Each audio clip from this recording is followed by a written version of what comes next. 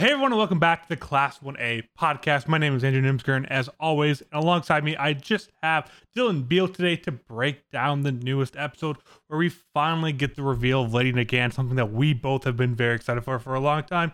And again, just seem to take the very next step in Deku's Rogue arc, which actually you and me haven't talked about, so maybe something that'll come up here in this episode as well. But outside of that, how are you enjoying the Rogue arc, and how do you like the introduction of Lady Nagant?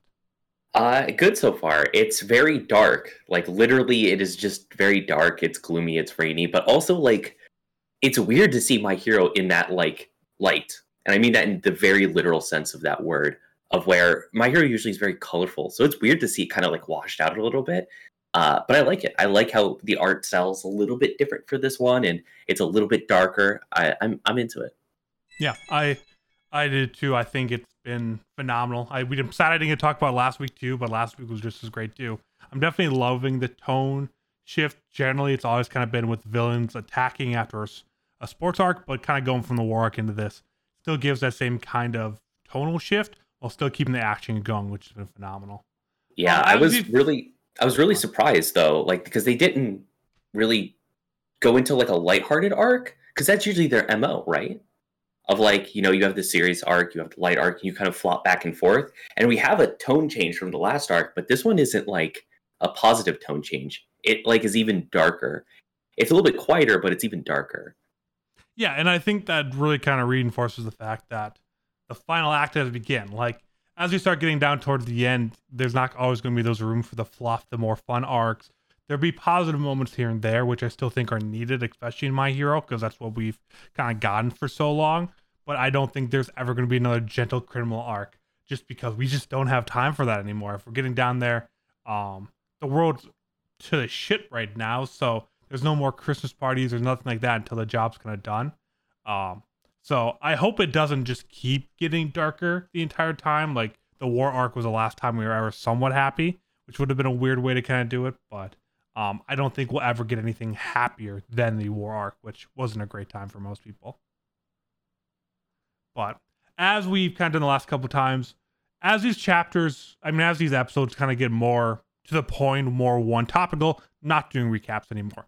We are going to be talking about Lady Nagant. We're going to be talking about the vestiges. That's really the big things to take out of this episode. Obviously, we met them one metahuman that Deku helped out. We saw a little bit about the other crew kind of fighting villains, but not a lot to talk about, a lot not to dissect there. So I know Vestiges came first, but I want to talk about Lady Nagant first. Mm-hmm. I'm obviously a new character, someone that's been teased in the opener for a couple of weeks now.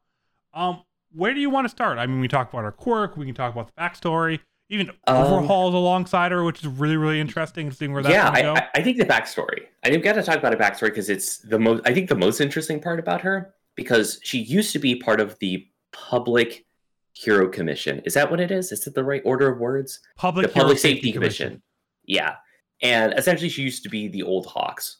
Probably 2 generations. I don't know if that's like the best way to describe it, but like 2 generations, because he said like my senior person knew her. He didn't actually know her directly. And I think that's really interesting, because I think her position on the Public Safety Commission, right, revealed to her like why Hero Society is so bad. Because that's what One for All was getting to, or All for One rather. Because he mentioned like, oh yeah, like you had all these problems with Hero Society, and like again, I'm always going to talk about this every single episode until we get our ending of where they talk about Hero Society, because it's got to come up. But I think that's interesting because this is the first time I think we're seeing a hero that like is a little sympathetic who's a villain, right? Because like most of our villains are like evil for evil's sake. Most of them don't have like I'm evil, but like I kind of have a reason for it. Maybe Gentle was like the closest person. But Nagant actually probably has a real reason. We know that like they had Hawks doing shady stuff, so we can only assume that she had to do shadier things, which her getting so disillusioned and like slipping into villainy is so interesting to me. Like, I want to see why, like what act of villainy did she actually commit? Is she a full-on villain now? Is she just gonna like dome this kid in the middle of like a rainy street right now? Yeah, it definitely kind of feels like there's definitely going to be more. The killing your own hero, like that's kind of a line that was dropped in this episode when talking to All for One. And I definitely think we're going to learn more about that at some point. I think they wouldn't just have a hero killing another hero without kind of giving a little more on that. And she doesn't feel as much as a villain as someone that's just kind of doing what she's ordered, what she thinks is best for her. Probably kind of exactly what happened at the Public Safety Commission. I mean, All for One made a good point. She was locked up in Tartarus, the worst of the worst. She was clearly never getting out. So hero kind of society falling to the wayside is good for her.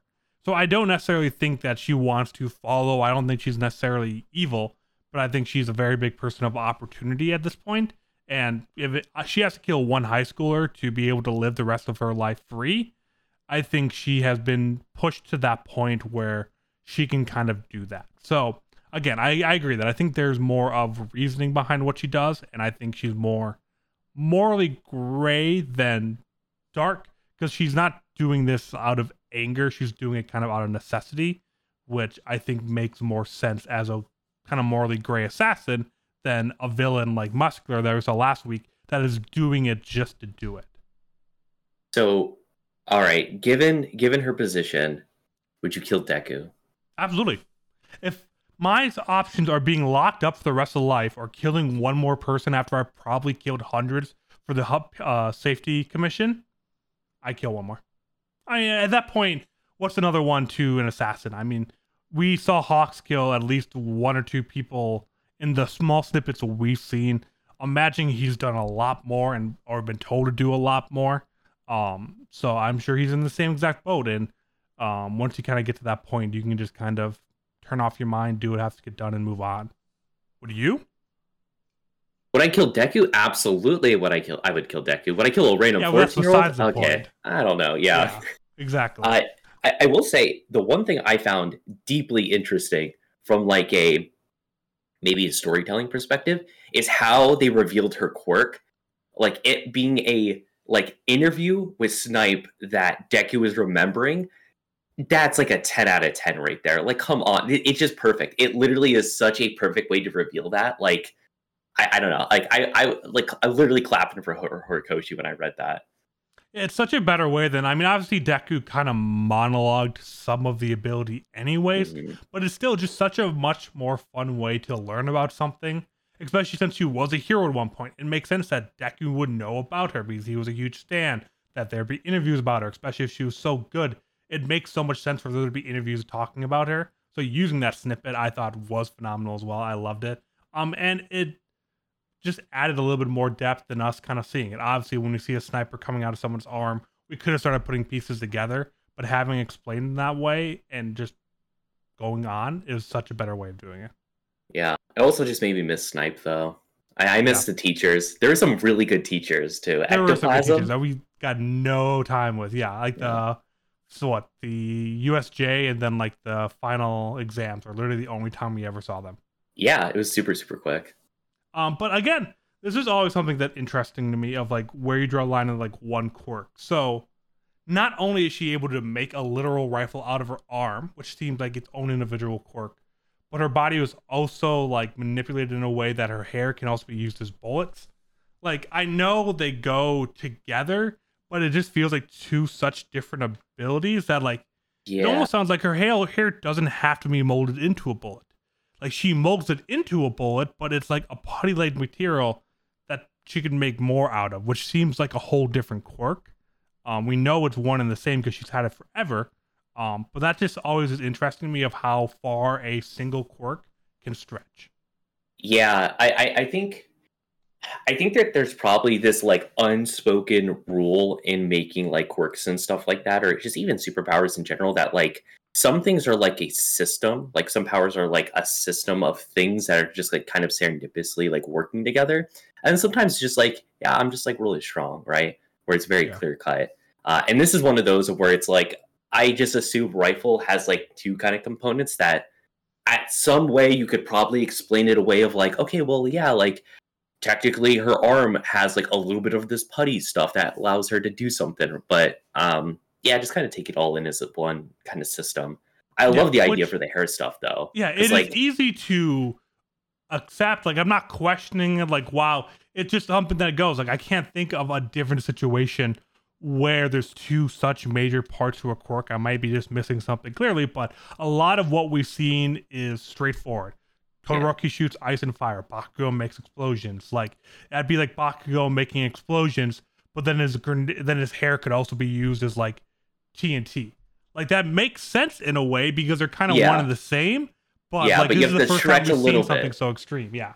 So I love it though. It definitely adds to it, and it makes her a better one than just pulling bullets out of her pocket or doing the hair twist as she's like talking. I thought it was a really cool kind of scene, and then pulling it in there and all that. I loved how it works. I just love that we have no idea of how quirks really work because this is the first time we've seen something like that. Yeah, I would really love to see like like this fight be like extended out, and like she's like kind of running low on her hair or something. Or just like to talk about that instantly. Does she go bald during really big fights? Exactly. Engagements? Like, a lot of questions. I like her quirk though. I also like I like her color scheme, like her theming of just like the way she looked, because like we're in like a really dark, because we're talking about like a really like dark time in My Hero, but like her colors still like kind of pop a little bit too, and I think it's cool. I really like it. Yeah, it was a really interesting color theme to kind of do for an assassin. Obviously, you'd think someone would be a little bit less obvious for that, but I love everything about the character design, from the quirk to her appearance, hair colors, all that. So I think that works really well. And I think it's, I just want to know more about where this is all going to go, because obviously it feels like it's a fight to the death, but introducing a character like this with her unique backstory. She also was like the first person we've really seen get a quirk from All For One, and seeing what exactly that's going to entail. Like, it feels like a character that's set up to only last for an episode or two. I mean, it looks like she's going to be a character that's only here for an episode or two, but I feel like they're setting her up for something bigger. So I don't know exactly how that comes to be, especially with Overhaul, because there's no way that arc in her internal character can come to a conclusion here. So really interested to see what happens. What is going on with Overhaul? Like, what is she going to use him for? He has no arms, so he can't use his quirk anymore, right? Yeah. I mean, in theory, because I always thought it was anything he touches, he can take apart. So does that have to be his hands? I didn't think about that too much. Like, yeah, I wonder, like, if he like, he gets those toes out and like puts them on you, will that just like disintegrate you, or you can headbutt someone? I don't know. Yeah. I think there's a lot to it, but that's really, with Overhaul being a part of that, is where I really kind of saw her more as a morally gray with some good left in her, because there really isn't anything she can use it for. Before All For One told her who he was, no idea that he had like kind of mafia connections, which maybe an assassin or someone trying to rebuild their life would have used, but she didn't know that. She has no idea what his quirk is, just that he was locked up in there. Like, I think she was doing it because she pitied him. And I think that's the whole reason he's still along with there too. So I don't know if something's going to come out of it.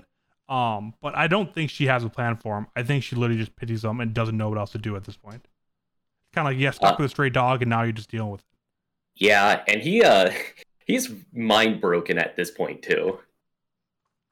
Yeah, which is too bad. Like, we kind of got an idea that he was just broken at the end of the arc we saw him, but seeing him at the state he's at now, especially with how much I loved Overhaul, I'd like some kind of redemption in some way. I don't know what exactly that could possibly look like, but it'd be sad if he died or the story ended seeing him here, like that brought him out of Tartarus for no reason, just for him to say Pops over and over again for 2 or 3 episodes, and then he just gets locked back up. I hope it's more than that, but there's a lot going on. I could very much see that happening.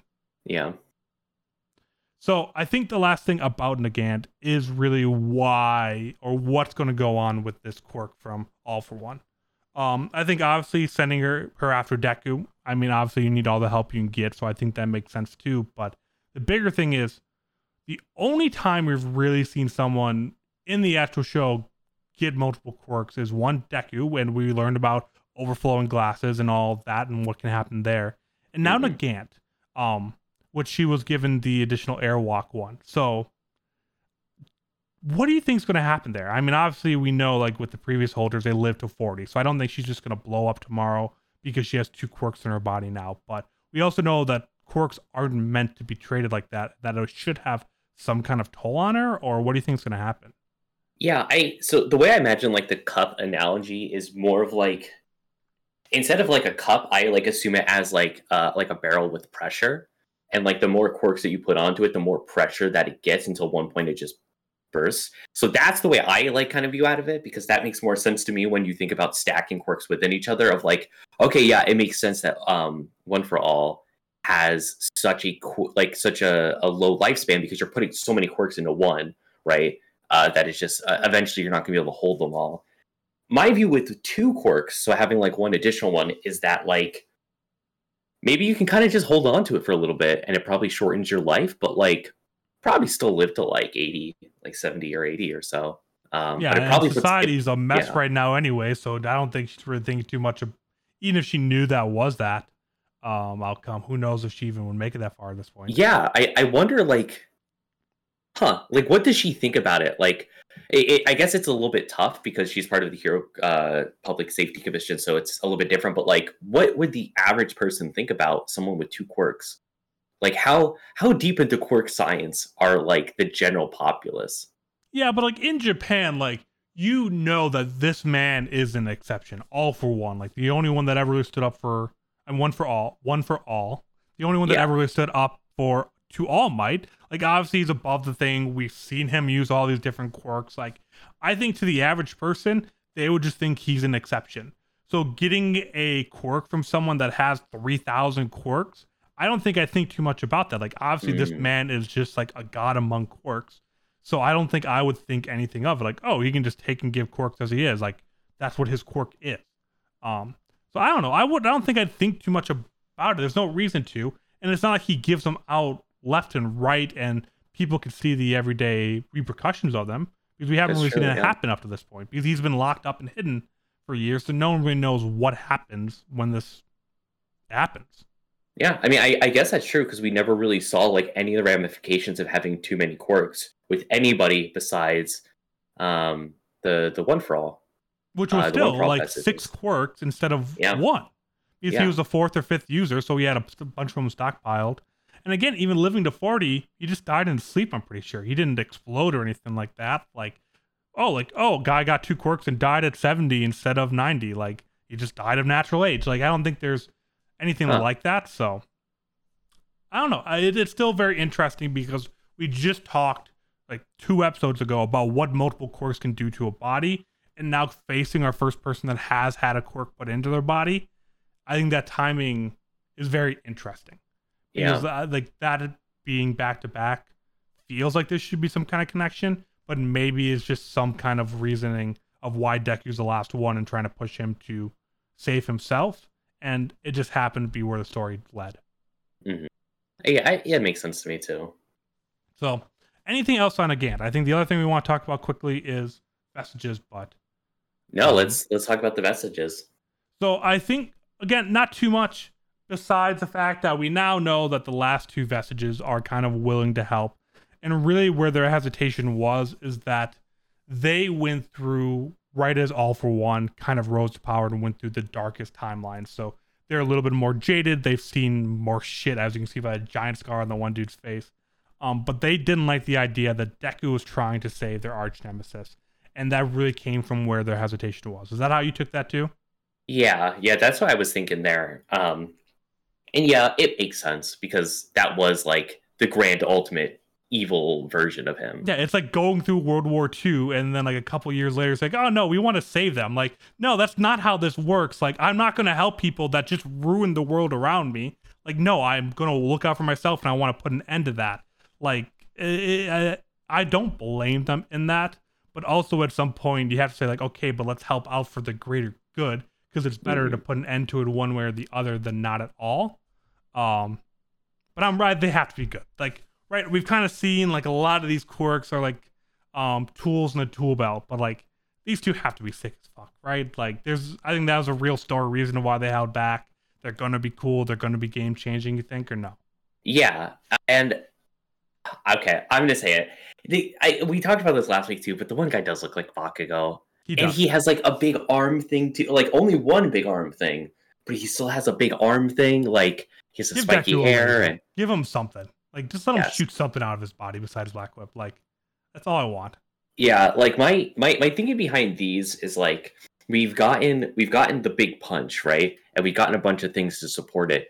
I'm sure that there's like got to be like another like attack move, right? We get another attack move. So like this is the move of like, here's my grand ultimate thing that's going to finally defeat, All for One. Something longer range, because like we know he can't really get up close and personal. Like that's how he loses his quirks. Or something to help the person has the thing on their arm. It could be a big beam shot, like Mega Man cannon. So really interested where that is. Obviously, that doesn't lead to anything. I think we might get a reveal of one of the quirks in the battle against Lady Nagant. Obviously, it's kind of a higher opponent than what he's seen. And obviously, they just made a big deal about them joining and saying, okay, let's do this all together this episode. So I don't know if we see both, but maybe one of them in the next couple episodes, or do you think Deku needs more time than just instantly using them? I think we get one instantly, and then I think we save one until whenever the final battle is. I think that makes the most sense to me. Yeah, so it'll be really interesting where it is. Because, yeah, it would make sense if, like, okay, this next one's a weapon, and the last one's, like, a mega support kind of power that ties it all together. Like, okay, like, now we have all these things, but this last quirk is going to allow all of us to use it in unison or something kind of like that. Yeah, and it's going to be all for nothing and erase all quirks. Yep, great. I'm in. I don't know how else you end the story at this point, so I think that's probably the best outcome. So good luck with that pitch. But yeah, anything else in the vestiges? I think the big thing is what's next, but I think we'll learn next episode. I think a lot of the questions we have asked this episode are going to be answered next week, so I don't think it's worth much digging into much deeper. Do you? No, I think it's probably time for one of the hardest parts of this episode. Plus Ultra, the weekly award where we decide each and every week who went beyond and who went Plus Ultra. Dylan, where are you going to go this week? We didn't really have many big moments here. A lot of setup. Yeah, a lot of setup. It's a little bit tough. So here's my candidate for it. My candidate is just going to be Deku. And it is Deku because he caught a fucking bullet. Just straight up caught a bullet when it was shot at him. They went over that part really fast. Now, I assume her gun maybe doesn't shoot as fast as maybe a normal gun. I mean, it's a rifle. I'm assuming it's going pretty damn fast. Like, it's still got to be going. Yeah, it's still got to be going. And Deku just straight up just, like, caught that thing. So I think he deserves it because that's kind of insane. Yeah. I mean, yeah, between that and saving the girl at the beginning, I mean, obviously that's kind of what Deku's job is at this point, but... Try to get it to someone else. Try.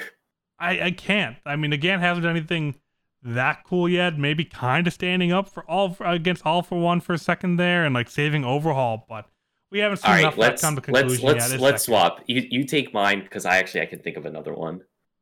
All right. Well, let's hear it then. I'll go with Deku. How am I allowed to speak something very cursed into existence? No. Yeah. All right, the real Plus Ultra winners of this episode were all the degenerate furries out there who got their weird big Animorph character finally put in this show. This character's cursed. I hate her. What? The fandom on.